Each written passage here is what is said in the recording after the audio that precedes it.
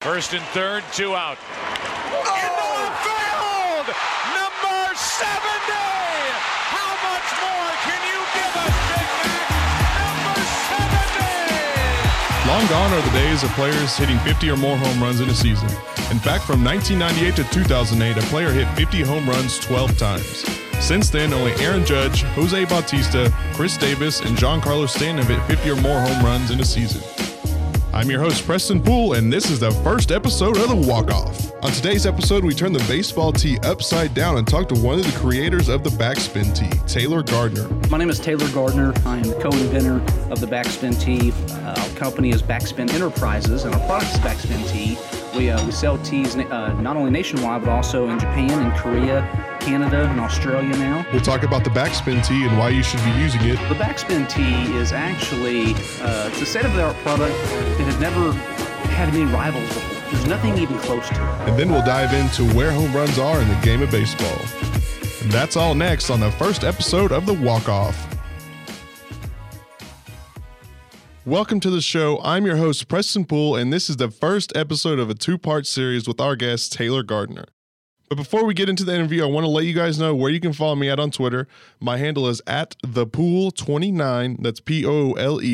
If you have any questions or comments, send them my way, and I'll be glad to answer them. All right, now let's get into the interview. All right, so I'm here with my guest, Taylor Gardner. He's one of the creators of the BackSpin Tee, as I mentioned earlier. The BackSpin Tee is a new revolutionary idea for the game of baseball, but I'll let him get into all the details of that. Taylor, what is this tee? The BackSpin Tee is actually it's a state-of-the-art product that has never had any rivals before. There's nothing even close to it.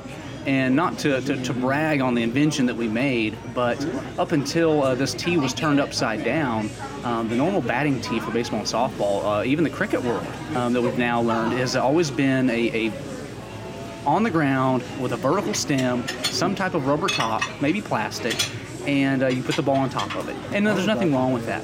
However, when you look at baseball through some other lenses, through the lenses of physics and science, you start to quickly figure out that, wow, this product itself is not doing the players justice. And if you look at other sports, field goal kickers have tools that help them. Soccer players have tools that help them. And to be honest with you, the baseball tee for over 100 years has not helped baseball players. It's been there. It's been the same. It just yes, we're a batting tee. I don't want to overplay it that we're anything more than that. But at the same time, it also has not changed for over 100 years. So we're definitely a game changer in that aspect. What are some of the advantages of this tee for the players? So the number one most distinct advantage is the visual representation that it gives to the baseball. So you can go full speed, you can swing a bat full speed and still hit the proper part of the ball, but visually training and hiding your eyes from actually the part of the ball that you don't want to hit. So it's a visual constraint, but it still allows 100% full speed performance for the rest of your swing. All right, so we've got to know a little bit about the tee.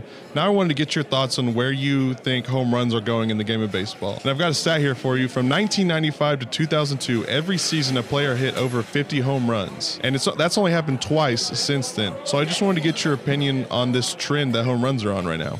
Opinion of why it's changing slowly. You said at least one person's been hitting 50 home runs. I think the number should have been higher. Well, and you look back in the 90s, the steroid era of baseball, the dark ages, as some say it, and you see these players hitting 50, 60, even 70 home runs, and it's consistently. It's not just here and there, or maybe he hits 50 this year, maybe he hits 50 that year. I mean, we look at Mike Trout right now, and he's a guy that has 30 home runs and 30 stolen bases year after year after year, and he's seen as a god in our sport. A-Rod was doing that his rookie year. There was a lot of guys out there that were doing as good as Mike Trout, or at least very similar, and didn't have just the wow factor, the godlike status that he has. I think the game. For every year, like I said, from 95 to 2002, I think slowly one person or maybe a group of hitters finally figured out how to produce better home runs. Now, here's the problem with it. Can they all explain how they're doing it? Some can, some can't. Yeah. But regardless, they all found out that if I hit the ball higher and hit it harder, I have a chance of hitting a home run. And if I miss hit, I can still hit a triple, a double, or a single. If I hate to say it this way, but if you aim for a home run and miss, you can still produce a good hit. I think the mindset of the game has finally figured out, and the sabermetrics is starting to figure it out. And we've been in a sabermetrics seminar a couple years in a row now. nerds of baseball, if you will, that, singles don't get it done like we want to believe they do. When you look at a whole season, especially in the major leagues, the highest level of baseball, dinking the ball around on the ground and barely touching it and just making contact, it doesn't work like we want it to. Doubles and home runs are where the games are won over the season, of course. You can take one game at a time and you can look here and there. Okay, this guy laid down a bunt. This guy got a weak single and won the game. Great, but chances are earlier in that game there was some double or home run that actually put them in position to win that game. And you look at the MLB today, and the highest paid guys are those guys hitting for home runs and hitting for high averages. That's right. It puts fans in the stands. I kind of hate to say that. In golf we call it drive for show, putt for dough. Well, in baseball there is no putting, but there is something similar to driving the ball. You can drive it far, you can drive it high, but baseball is a business, but the business is still winning. And home runs, one swing, one run scored per one swing. If there's not more people on base, you can score more runs per one swing with a home run than you can any other type of hit. So, getting the ball out of the infield is definitely the most important aspect. But home runs are still the best result in any type of hitting. And home runs are what everyone wants to see. So, like you said, it puts butts in the seats.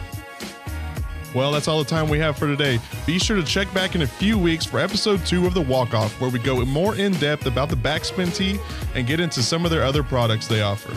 I'm Preston Poole, and this has been the first episode of the Walkoff.